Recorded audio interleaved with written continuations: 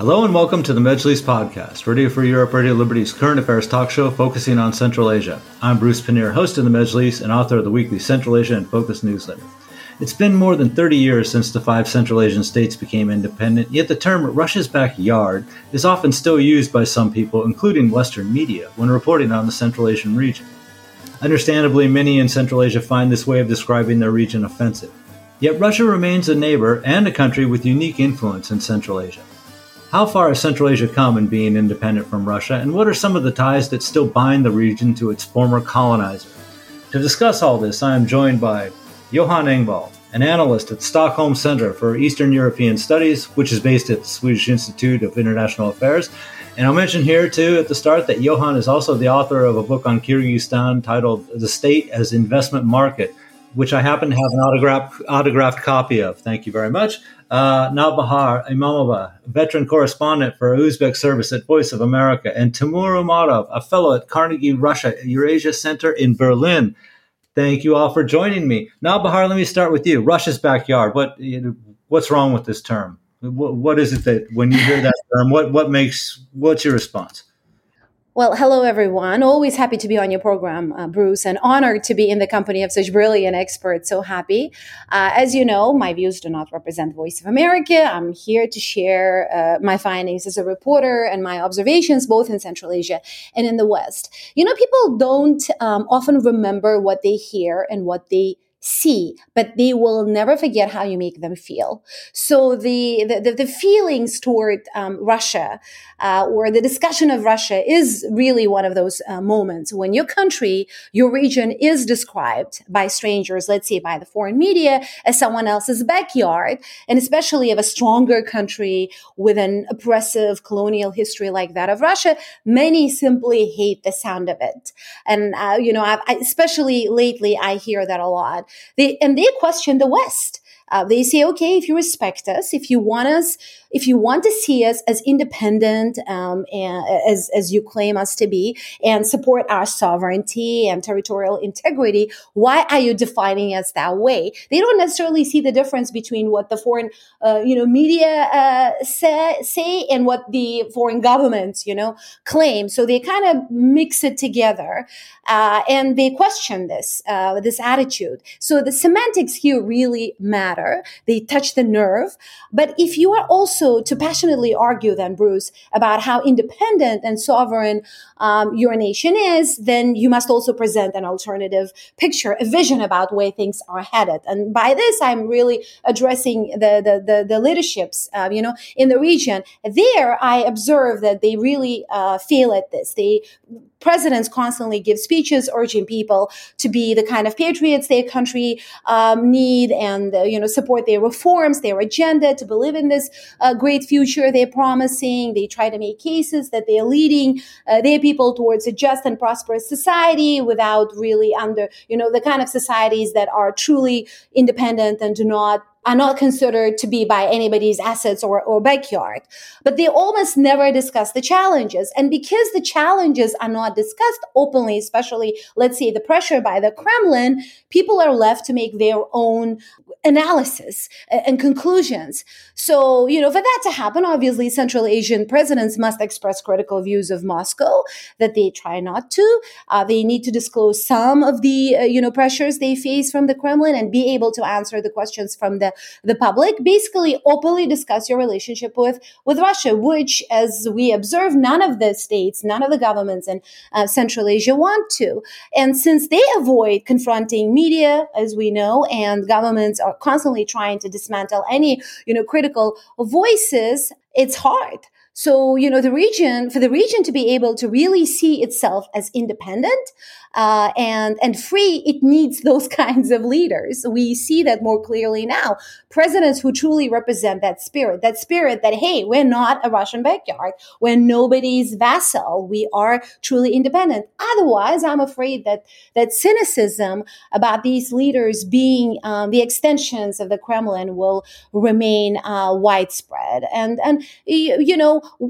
we're yet to hear a compelling argument from a leader in the region, Bruce, about why his country is not a Russian backyard. As much as the public sort of disdains and resents this kind of definition by the outsiders, it's true we see more confident governments, more assertive leaderships, proactive diplomacy.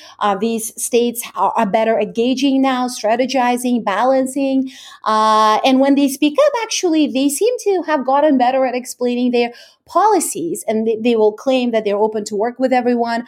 But and I would also add that despite living under these, authoritarian regimes, lacking free media and vibrant civil society, Central Asia is quite varied when it comes to perspectives and outlooks. The region, I would argue, is more connected to the world than ever. It's increasingly global, increasingly Islamic, increasingly polarized, despite these assorted, outlooks. There is also a shaping public discourse on pressing issues. There is a court of public opinion that is slowly shaping. There you have some vigorous discussions, at least on social media and on some, on few journalism platforms about where things are headed. And I'll go back to my initial point that Central Asians today care more about how they feel than what others say about them. I mean, something that I, as a reporter consider to be a progress. The governments may be wasting millions of dollars, to promote the country's images, but many do realize today in the region that unless the reality changes on the ground, that paid publicity doesn't deliver anything substantive. So, and I will also add that the war on, in Ukraine has been a reality check on Russia. I mean, we can, go deeper in this, but I'll stop here.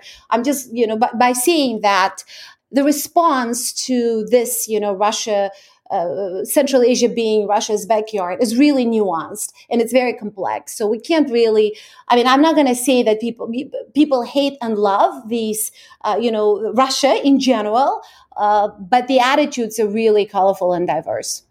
Okay, thank you. And we are going to get to some of those other topics about Russian ties in just a minute, too. But I want to go to Johan here for a second. Johan, recently in one of your works, your papers, you'd mentioned that there's also a generational aspect at play in this, too, that now, we are 32 years past of independence.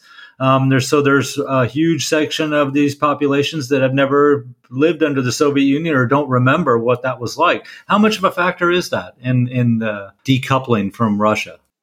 Yeah, thanks. And thank you for the invitation to the show. I'm really appreciating it. Yeah, this is something that I think you have to also consider, how these societies are changing. There are several factors I think that contributes here. First of all, it's, as you mentioned, 22 years now that has passed since these countries became independent. Yeah, and so in a way you can say there that after 70 years of uniformity under the Soviet rule, they are really becoming themselves in that sense. They find their own political path, but also develop their distinct national identities and try to protect their sovereignty. So, and you also see that in this sense, the Russian culture has lost its former dominant role here in the region, even if it's still there.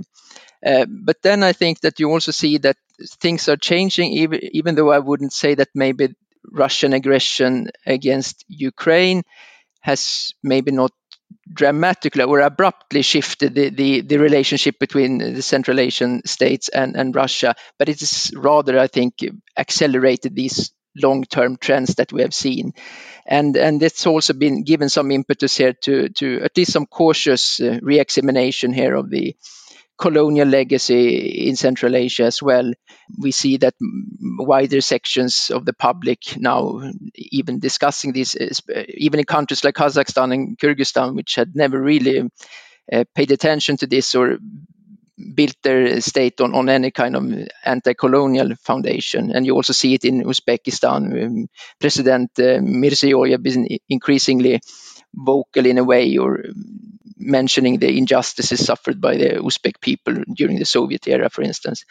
But to come back to this that you mentioned, I think that this generational shift is really a thread running through these changes here. the region is going through very rapid societal and demographic changes, and that also, of course, has a strong impact on identity formation. And we should also remember that compared to many other of these regions or countries that used to be part of the Soviet Union, the population here in Central Asia is much younger. More than 70% of the population is under 40 years of age. So you have this large post-Soviet generation without really actual personal experience here of the Soviet Union that are now emerging on a broader front. And of course, this generation then has been shaped by development since independence, and they are of course changing these countries both politically and culturally. And I think this generation, especially among lower and middle classes, is also, you can see, more nationalist than previous generations. And with that, I think also comes this, aspects of, you try to rediscover your history and traditions and things like that. So I think that for them, things that were taboo for their parents that were raised in the Soviet system, it's will be natural here. So I would say that, and the relation, of course, Russia still has influence on this, and but I think that Russia's appeal here now is among younger generation is less ideological or sentimental, for that matter, but it's more related, I think, to Russia's, Russia is seen as maybe a source of employment or, a source of material opportunities and things like that. So there are changing aspects here very much, but and of course Russia is hypersensitive about these developments, and of course constantly takes steps to try to reverse or sabotage these processes. But maybe we'll come to that later. Yeah. Okay, great. Thank you. Temur, let me bring you in here, and I want to continue a little bit about this colonial discussion. First of all, what I want to ask you is, what's your sense of who's discussing this? I mean, where is this debate being had among Central Asian societies and the governments? And why am I posing the question like this? Because, I've seen some people argue that this debate about the colonial history in Central Asia is mostly being carried on by the educated elite and younger people. Is that your sense of what's going on? And also, past that, what does it say about some of the government responses that are still kind of muted? The Kazakh government will acknowledge the famine of the early 1930s without specifically mentioning Russia. Uzbek President Mirziyoyev, of course, has done much to rehabilitate the jadists and the basmachi without actually mentioning Russia. So if you can kind of take it both those things, at what level of society is the colonial history being revisited in Central Asia?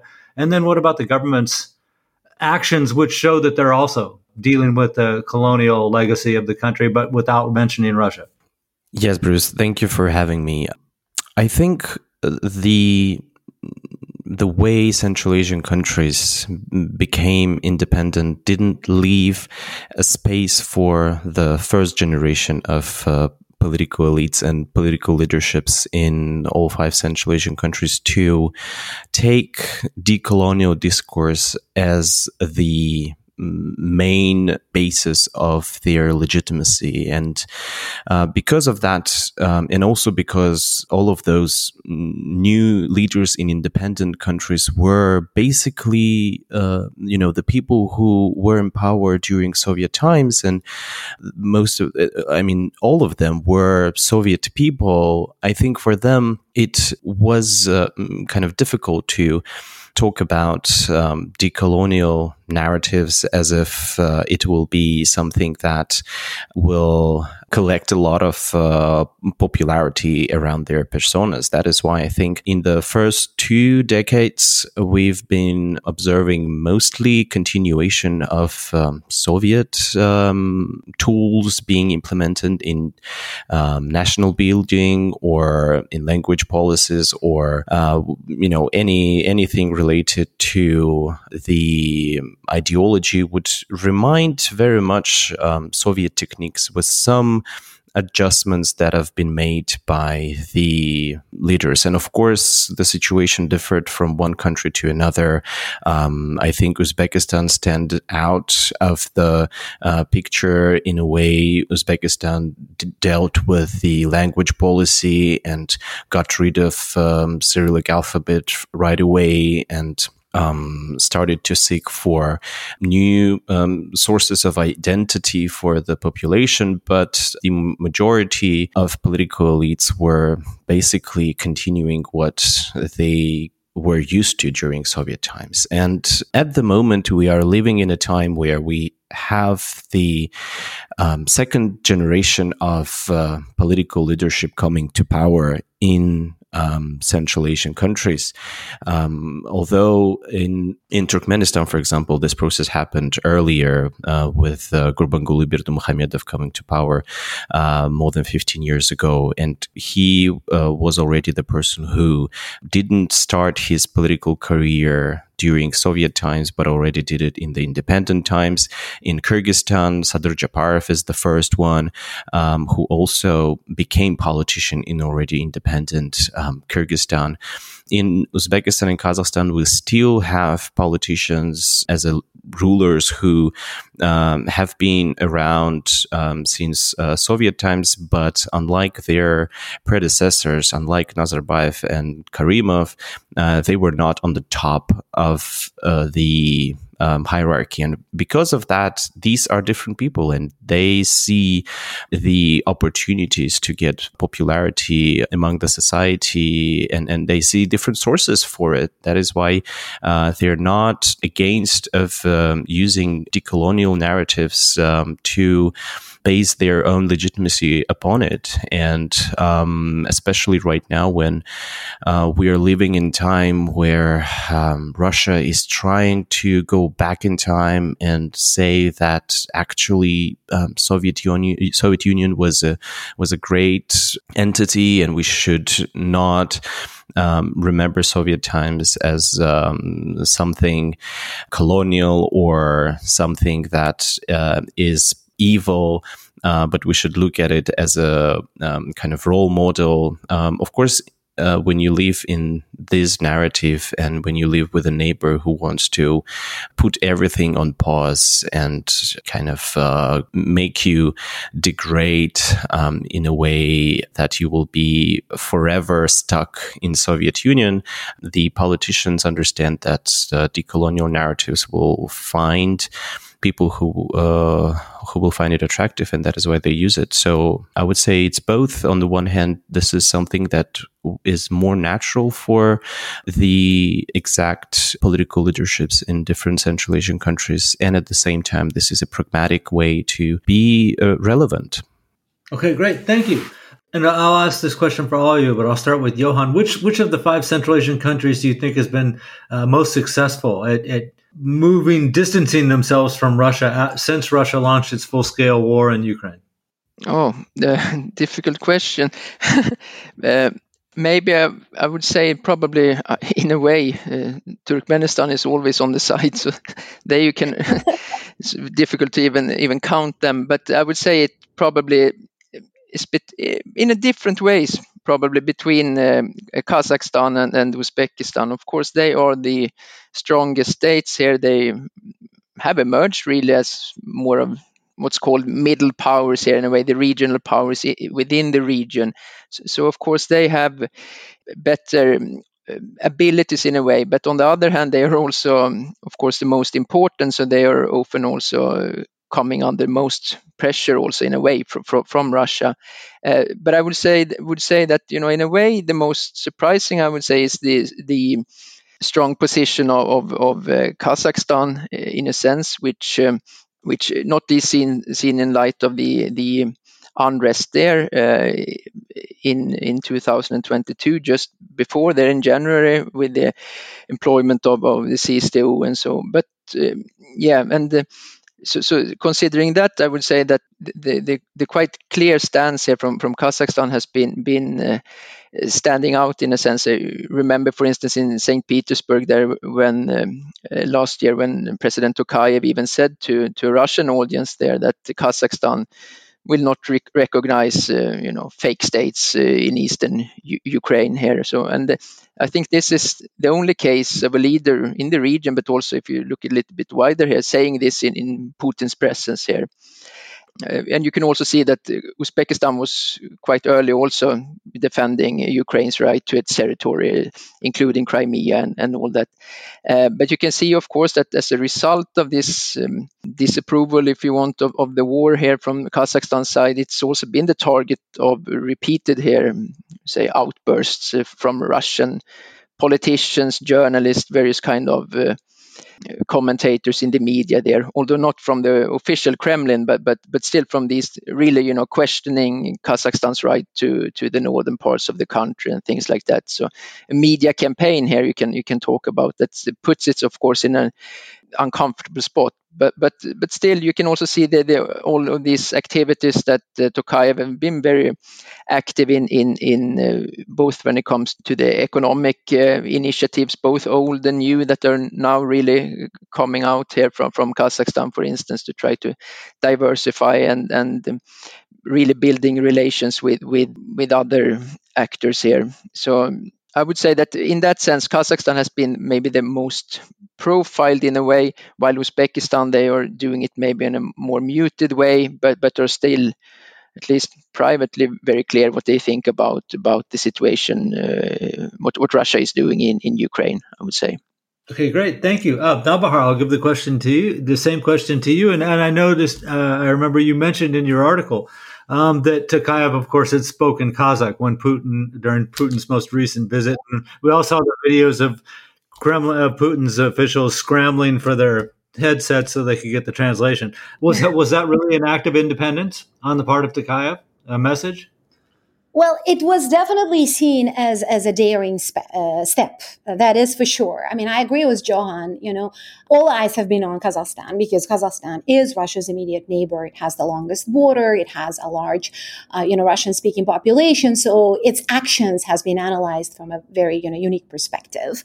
And I think Uzbeks would also claim that they've been more daring because, Moscow has not been able to convince them to join, to become the permanent members of its led blocs, right? The Eurasian Economic Union and then the CSTO. So I think you have Astana and Tashkent both trying their best to speak up when it comes to the Russian pressure. But I think it's more nuanced. And I want to go back to what you asked from Temur earlier to respond to this question as well, that, Central Asian states, just like other former Soviet parts, are more aware of Russia's strength and weaknesses, the extent of its military might and economic might, which sometimes they find actually relieving, They have a better understanding of how Russia works, how its blocs work, for example. And then there is this anti-Russian sentiment, anti-Kremlin sentiment on the rise, not just among the people, but within the political establishments as well. And in many ways, the way these governments have been responding do represent the public views. Whether they really take into account the public opinion or not, that's a different matter to discuss. But you will find enough Ukrainian supporters, you will find enough Russian supporters, you'll find enough pro-Russians and pro-Westerns within the political establishment. So, they're not, the ruling elite is kind of quite, diverse, as I said earlier, when it comes to the discussions of Russia. But I find that there are roughly four schools of thought towards Russia, even within the political establishments, when you really kind of dive in deeper. So, there's this first group that basically says, we're not Russia's backyard or its subject in any way, but we can't change the geography, and whether we like it or not, we got to be friends with Russia. We will be an ally of Russia on mutual interests, and we don't apologize for that. They favor transactional relationships with Moscow.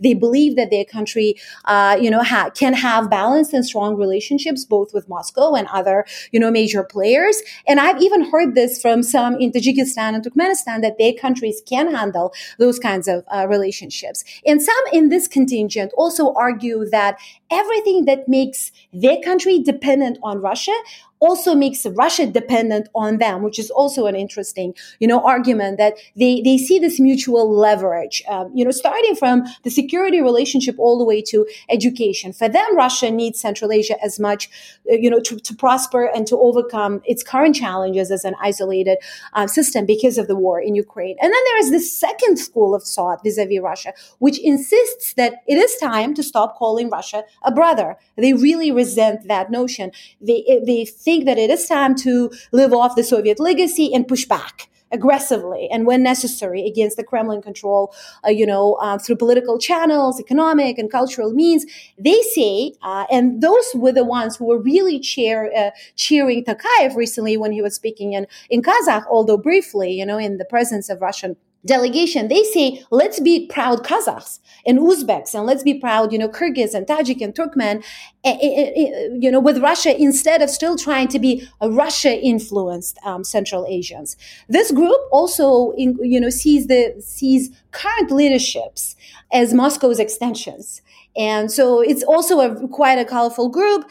And they see, despite the recent assertions, of course, and notable courage to push back from Tokayev and, sometimes from Mirziyoyev, even from Rahmon, they see current presidents in Central Asia as admiring Putin and following what they call his political, technology, controlling media, using media for its, for their state propaganda. I would also put reform-minded Central Asians into this contingent who advocate that real reforms is a way to overcome Russian pressure. But at the same time, real reforms could really scare Russia and position Russia against them. Then there is this, third school of thought, which is even more pragmatic and realistic, I would say, than the first one. People in this group do not believe that the region is capable of moving away from Russia. That impossible politically, economically, and culturally. And, see what happened in Ukraine, they ask. And they also say, why? Why should we really distance ourselves from Russia? We don't have to. And I have heard this from, both Kazakh and Uzbek and Kyrgyz officials. They see that this even notion, Central Asia being a Russian backyard is nonsense. Who cares? They say we're inseparable anyways, even when the leaders change. They see the ties as resilient and sturdy and multifaceted. And this group also includes people who are against liberal democracy ideas and democratic reforms. Then we have the fourth group who simply do not have strong feelings towards Russia. These people don't love or hate Russia, as I said earlier. They don't know much about Russia, and other than just basic facts. For them, not knowing Russian as a language is normal. Russian is just foreign for them. And many in this group, I would say, include that majority that Johan also mentioned earlier, the majority under the age of 40 in the region. They don't relate to Russia from a historic perspective or educational. This is truly a post-independent generation. And I've heard people with these kind of attitudes and perspectives in every field, in the government, in NGOs, businesses, people, representing different sectors. Some are just ordinary folks, professionals, religious Central Asians, liberals, conservatives. Overall, I would say the discussion of Russia is more relaxed now in the region than before. I would also argue that critical views are more tolerated relatively. And then this decolonization discussion, which is slowly brewing, is really interesting. And I've seen that even in schools, for example, in Uzbekistan, that people are more comfortable discussing their attitudes and anti-Russian sentiments, for example. Okay, thank you. Temur, I want to give you a chance to respond to this too, but I'm also curious about, Johan had mentioned Turkmenistan right at the start, and you don't usually think of Turkmenistan when you're thinking of who's propped up their own sovereignty and independence after Russia started this war in Ukraine. But Turkmenistan, maybe just because it was isolationist, actually is kind of developing partnerships with Turkey and with other countries at the moment that it wasn't developing before. So what do you think? Who's been most effective at solidifying their sovereignty since Russia launched its full-scale invasion of Ukraine? I would rather turn this question to a different direction. I think different countries are in different situation when it comes to pressure from Russia or when it comes to their relationship with Moscow and with the Kremlin. And because of the different situations that they are in, they act differently. I mean, in all countries throughout the world, the political elites, whether it's democracy or autocratic political regime, elites want to preserve their privileged positions in the societies, and Central Asia is not an exception. These countries and political groups inside them want to preserve their stability of their regimes, and that is why they understand that for reaching that, on the one hand, they need to have good relationship with Russia, which will not be a relationship where Russia is dominant in every single sphere and you're super dependent. For that, you need diversified ties with the outside world, except for Russia, whether it's China, Turkey, the Gulf states, or the West collectively. Every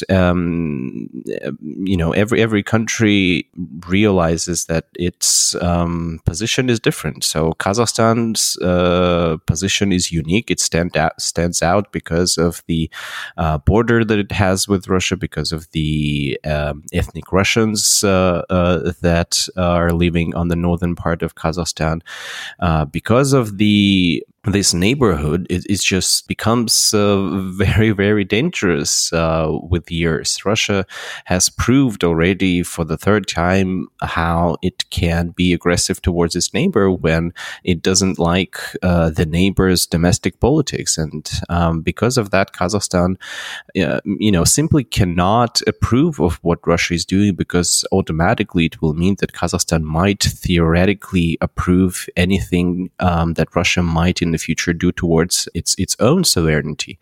And then because of that, I think Kazakhstan tries very hard to make it clear that Kazakhstan is not supporting Russia's aggression, and even tries to criticize it in a way. Other countries feel more relaxed in a way, but also the history of how they developed in the independent period set different limits to Russia's presence there. For example, Turkmenistan, as you rightly said, from the very beginning was very isolated. It's really a North Korea in Central Asia without a nuclear bomb, and because of that, they really cut off all of the potential influences of outside players inside the country, so that the government has a full control of what kind of information people consume, and with whom they talk, and who comes to the country, and what companies operating, what organizations are welcomed and which organizations are not welcomed. And this neutrality, on the one hand, allowed the regime to keep the control over the society, but at the same time, it allowed to have this distance with Russia, and together with Russia, with many other countries around the world. Uzbekistan was also situated comfortably inside Central Asia, in the very center of it, without a mutual border with Russia, which gave Uzbekistan from the very beginning a kind of more freedom of maneuver, unlike Kazakhstan would have. That is why Uzbekistan today is not part of Russia's integration projects, or it cannot be perceived as Russia's greatest ally, considering how bumpy the relationship were in the last 3 decades. So it gave Uzbekistan, and continues to give even today, more freedom when it comes to relationship with Russia. So I would rather say that everyone has their own situation, and because of that, everyone acts differently. But what unites everybody is that everybody is pragmatic, and everybody wants the best for themselves.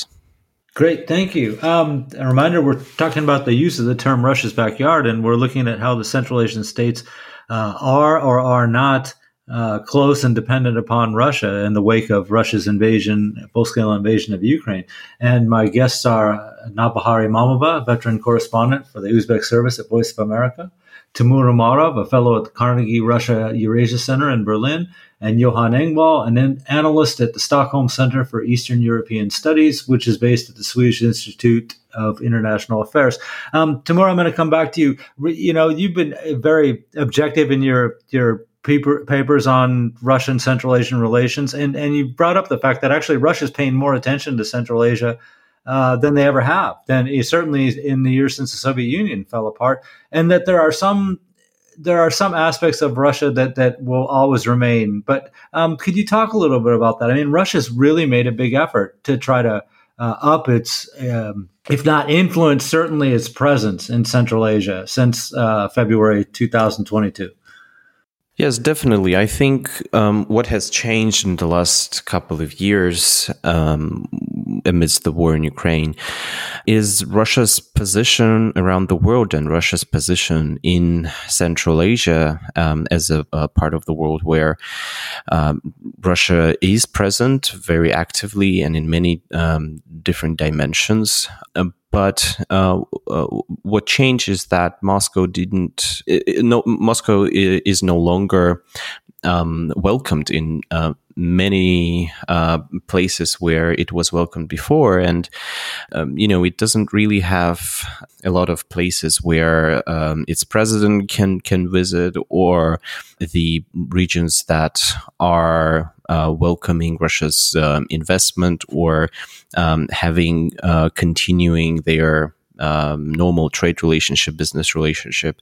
And Central Asia here would be this particular part of the world that continues to be there and didn't turn its back on Russia. And in a way, for Russia, there are not many options on the table. And that is why I think those resources, the energy that Russia's Ministry of Foreign Affairs has, the businesses capacity to go abroad, they are in the last 2 years have been focusing on the regions that are still available. And we see how the politicians are visiting Central Asian countries from Russia. We see how businesses are thinking about opening, or some of them are opening their offices in Central Asia, and this is a process that will not stop in the nearest future, considering that the sanctions are here to stay.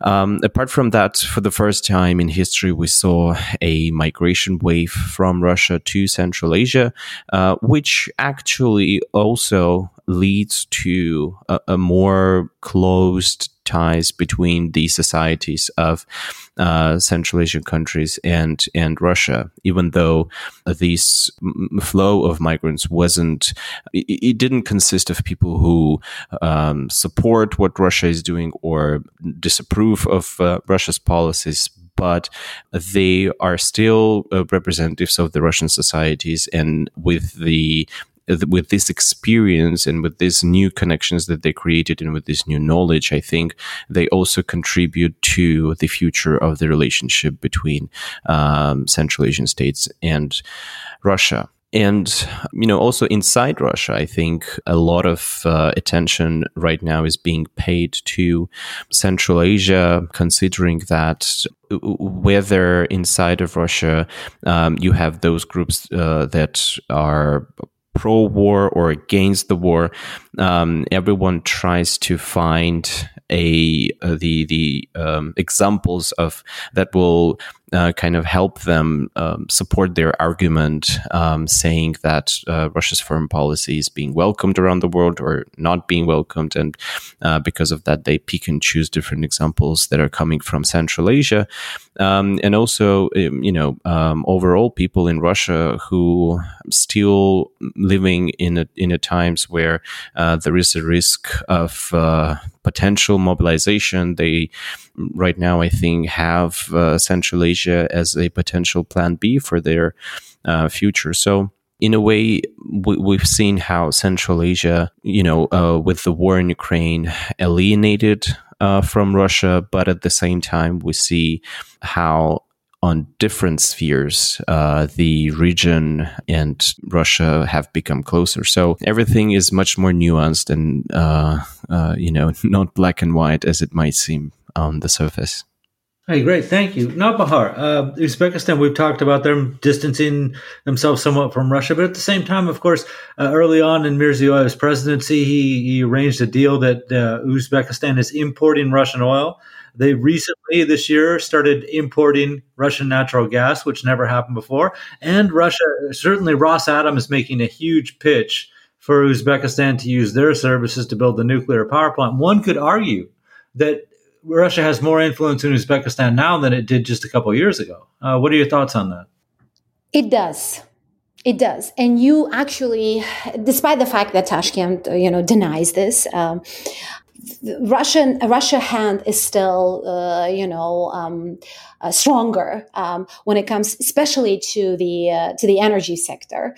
Right now, we have another energy crisis brewing across Uzbekistan, and of course, the Mirziyoyev administration will deny that this is a crisis. Last year, it quietly, I would say, blamed the Kremlin for the difficulties, energy, shortages in the country. I remember trying to push Uzbek officials to talk about this, and they were, privately saying that it's all Russian pressure. It's Russia is playing games with us. Russia is really pushing us to this into this crisis. But then, as we know, the energy ministry, the Uzbek government made new deals with Russia, and this year was expected to be easier than before. But so far, the news hasn't been that good. And you have many Uzbeks asking every day, specifically on social media, where is that gas that we've been, we should be buying through Kazakhstan?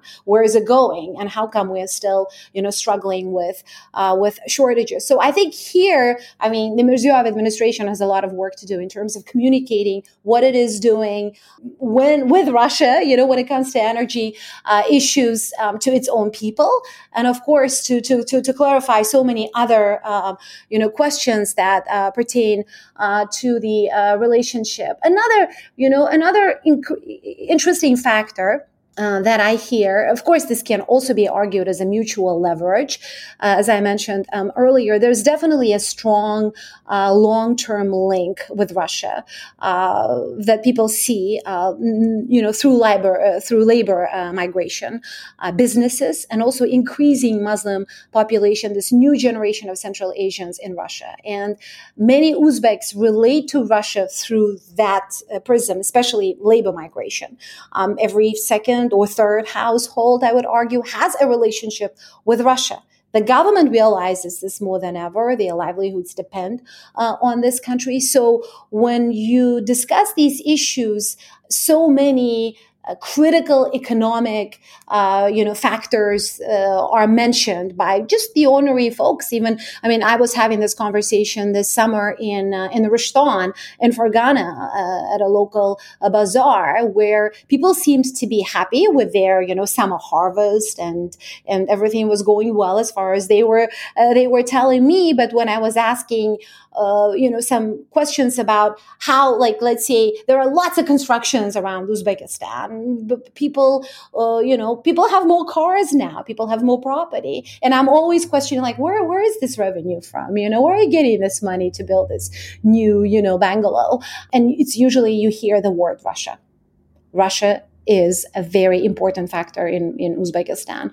And people wish that there were more open conversations about this, but I would also argue that the discourse is more relaxed now. People do discuss these issues, even, whether government likes it or not. And remember how in the earlier days of the Russian invasion, Bruce, we saw the Uzbek government and other neighboring countries also trying to censor, restrict the coverage of the war and analysis of the Russian aggression and, the international, specifically Western response to it. I heard many officials then, in Tashkent specifically, I was there, who said, why should we jeopardize our relationship with Moscow? This is a critical relationship. This is not our war. We don't have to rush to express ourselves or pick a lane or even frame a narrative about the war, about the invasion of Ukraine. We just watch and what happens. They were they were being that careful. They're not as nervous anymore, as I find. And the media in Uzbekistan, and I would also argue across the region, are not necessarily actively covering the war, but they're not ignoring it either. I mean, I have live hits with Uzbek news outlets, at least a couple of times a month discussing Ukraine. I mean, Zelensky's visit to Washington recently, American aid to Ukraine. I mean, these are being discussed in the Uzbek media, and they're more, I would say, comfortable. But it's true. And it continues that the Uzbek government uses Russian pressure as a great excuse, I would say, to be, heavy-handed sometimes, or to justify systemic problems such as energy shortage. But their main concern, as Temur also mentioned earlier, is internal. And this is not just about Uzbekistan. The top priority, I would argue, in the region is ensuring that, for the governments, for the leaderships, is ensuring the safety and security of the regime and the ruling elite, which has strong links with Russia.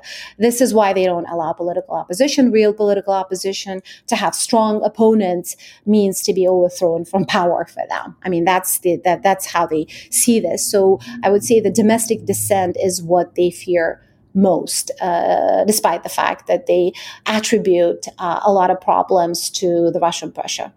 Okay, thank you. Johan, could you talk a little bit about the role of migrant laborers? We just heard that mentioned, and how important that is in the Russian-Central Asian relationship.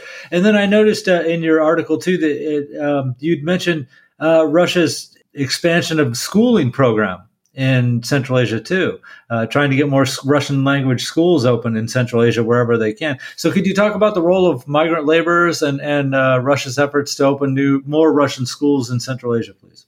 Sure, thanks. I mean, labor migrants, that of course they are an extremely vulnerable group, but also then, of course, very important for the home countries here. I mean, you only have to look at the statistics there, with remittances corresponding to, a third of Kyrgyzstan's and almost a third of Kyrgyzstan's and Tajikistan's GDP, and maybe 10% of Uzbekistan's, because even if Uzbekistan has the most labor migrants, they have a stronger own economy, so the share is smaller then, but still, I mean, maybe 4 or 5 million people. That's a lot.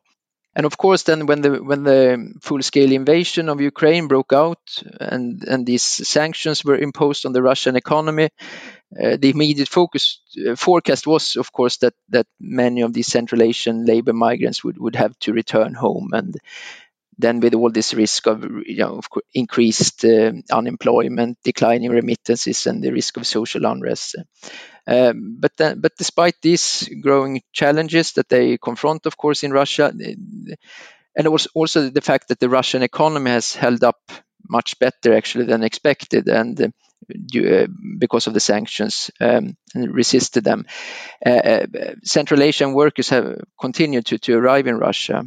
And you can maybe also say that because of the war and the mobilization you have seen, Russia's own labor is shrinking quite dramatically, and that might even further reinforce the need for labor migrants to fill this shortage. So, of course, this continues to make the Central Asian states very vulnerable to Russian threats here all the time, of maybe sending them home. But also, of course, from the laborers' perspective, they are, of course, in a very difficult situation, also being pressured, threatened, tricked by Russian officials here to join the war, or being promised citizenships or other benefits, things like that. So this is, of course, a very delicate issue when you think about it. And of course, maybe also this, when it comes to trade, maybe add also there, you see that, of course, this despite this, we also thought that the trade relations would suffer here between the Central Asian states and Russia, but they have actually also been growing since the full-scale invasion. And of course, here maybe we should also address the sanctions issue, which is becoming more and more a discussion here in Europe, for instance, and Central Asia's role in helping Russia to evade sanctions.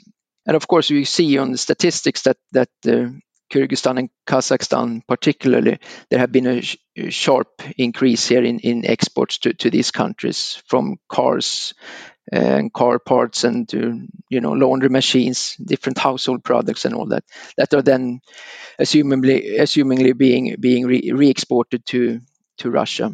And this of course this is a serious issue, of course, but what I hear from from Europe in this sense, there are, attempts to maybe single out these Central Asian countries, making them some kind of scapegoats here.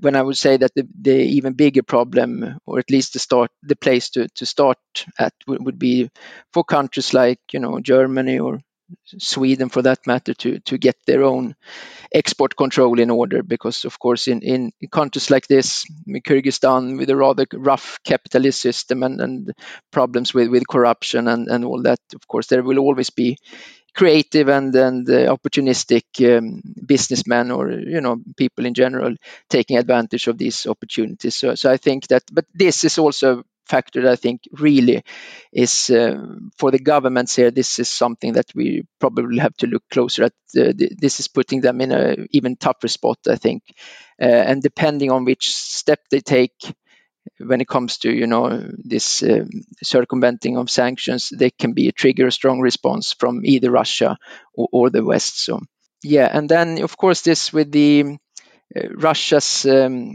counter, in a way, with the promoting Russian schools and the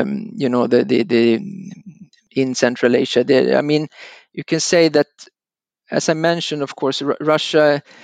I would say that there are two main factors that I can look at really when Russia here from a more soft power point of view. If you look from this more cultural perspective, of course, that can be used to continue to control these countries. And of course, the Russian media is the main one, I would say, tool here for shaping public opinion in Central Asia. And they are, of course, very effective here in hammering in different messages here of portraying the West as evil and Ukraine as a Nazi state, and also to try to portray these countries as extensions of the Russian world, that they share some values and norms here with them. And the other aspect is, of course, and that's connected to that, of course, is the lingering role here still of the Russian language, which underpins the influence here.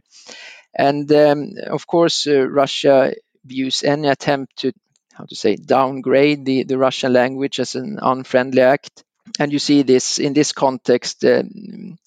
Sotrudnichestvo is the main organization here to fund, Russian cultural influence abroad, and especially then fund modern Russian schools and other institutions to ensure that the Russian culture maintain its presence here. And and one aspect that was communicated quite recently was that in Kyrgyzstan it was announced here that new modern top-notch Russian language schools will be financed here by Russia in all of the 7 regions of the country, but also in the major cities here, Bishkek and Osh. So this is, of course, you see this through this soft power also, tools that they try to in a way arrest this development and ensure that the continued importance here of Russian culture and language in this sense.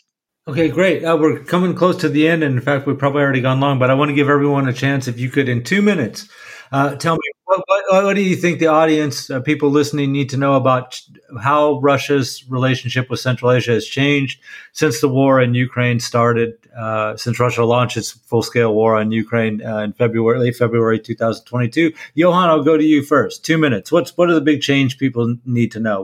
What's happening there? Maybe not so much change as a message. I would say that that these countries are, that's been clear, that they are no satellites to Russia. They are seeking their own agency here. Among all these states, we have seen a lot of activity when it comes to new diplomatic security policy, new economic initiatives aimed at really balancing this dependence on Russia for the purpose of protecting their own interests here. And I think that none of this would have been possible actually without the previous attempts also, the conscious ones here to actually pursue this so-called multi-vector foreign policy, which has in this sense provided a useful base here. This is not something that has emerged with this war that they have something to build on here. And I mean, already in 1997, Tokayev back then published a book where he actually laid out this concept of what he called positive balance, also balancing these close relations with Russia by building close relations with China, as well as the US and Europe. Now we have heard before also here, we see the Gulf countries are also part of this. Turkey, of course, expanding its influence even here, apart from not to speak of South Caucasus. So you see this, that they have managed to still lay the foundation here for themselves to actually have some own room for action here in a very difficult geopolitical situation. So I think that would definitely not have been possible if they were Russian satellites, as you often hear, or Russia's backyard, just as you often hear in Western media. Then, thanks. Okay, great, thank you, Navbahor. What's changed in the last about nearly 2 years in Russian Central Asian relations? You know, Bruce, ironically, because of the war in Ukraine, because of the Russian invasion of Ukraine, Central Asian states seem more confident, are more assertive, and are more united than ever. So that is, I would argue, the sort of the main outcome so far, the impact, the result so far. These countries want to be seen as normal states dealing with normal challenges. And, you know, they resent being featured as a struggling former Soviet country, as a region stuck between major powers. But on the other hand, to their own people, these leaders, these governments describe their systems and challenges as exceptional, you know, requiring extraordinary policies and steps that actually serve to defend their autocratic and nepotistic actions, as we see, you know, today, tight control over citizens and media, for example. But over the last year or so, I've also been hearing from Kazakhs, Kyrgyz, and Uzbek that they deserve a certain kind of appreciation for being a security link that they are regionally. They see themselves as such. You know, these voices also say that the region is managing the fallout from the Taliban takeover in Afghanistan, is dealing with a lot of issues, international issues, and they have been absorbing Russians fleeing the conscription. And so, you know, they feel like they deserve some credit for that. As we know, they have sought the American and the European support to sort of like stymie, you know, regional issues. But they do want to be respected as independent nations, and they don't want to be treated as or seen as small countries under the Russian shadow, or, you know, governments dreading angry Russia, even though privately sometimes we hear them saying that to the Americans and the Europeans. You know, they, again, in these interactions, they use Russian pressure as a way to get to their goals a lot. Okay, great, thank you. And that brings us to you, Temur. What's the big change in the last 22 months in Russian Central Asian ties? I would say, for me, what I see have changed in the relationship between Russia and Central Asia is the way Russia looks at Central Asia. I mean, of course, it didn't change dramatically, especially when we speak about the Russian leadership. But when we speak about the society, I think many people for the first time have visited Central Asia. Many people for the first time have seen with their own eyes what Central Asia is, and that is not something that reminds far countries like Afghanistan, but it's there are the cities of Central Asia are much more similar in a way to the cities of Russia. The post-Soviet heritage is still there, although Central Asia is very different. So I think this has changed, and also the way the leadership looks at Central Asia has changed. Previously, I think the Kremlin would rather see Central Asia as a source of constant problems, and the Kremlin was not initiating any, cooperation mechanisms with the Central Asian countries, but would rather always wait for the initiative come from Central Asia. But now I think it turned upside down. I think Russia needs Central Asia, and that is why Russian, president and the members of Russian Security Council are so much focused on Russia's presence in Central Asia. And from Central Asia, Russia looks as a country that, brings a lot of problems to the region and to the region's relationship with other countries around the world. So now Central Asia, every time the president of a Central Asia country goes to Russia, has to think whether or not it will be perceived as a support of Russia's aggression against Ukraine, and whether or not it will somehow later echo as a secondary sanctions for their country. They have to be very careful when they deal with Russia, which was not something that countries would have dealt before the war. So I think, what's changed is the fact that Russia has become an uncomfortable partner, but the partner that is at the same time needed for having this balance between many different players. Okay, great. Well, thank you. We have come to the end of our show. So thank you, Temur, Johan, and Navbahor. And a big thank you, as always, to Nathan Shoemaker, our Majlis podcast producer in Washington, D.C. And a reminder, you can subscribe to the Majlis podcast or the Central Asian Focus newsletter by visiting Radio Free Europe, Radio Liberty's website at rfarl.org. Thank you very much. And we'll be back next year, actually. Thank you very much. Bye-bye.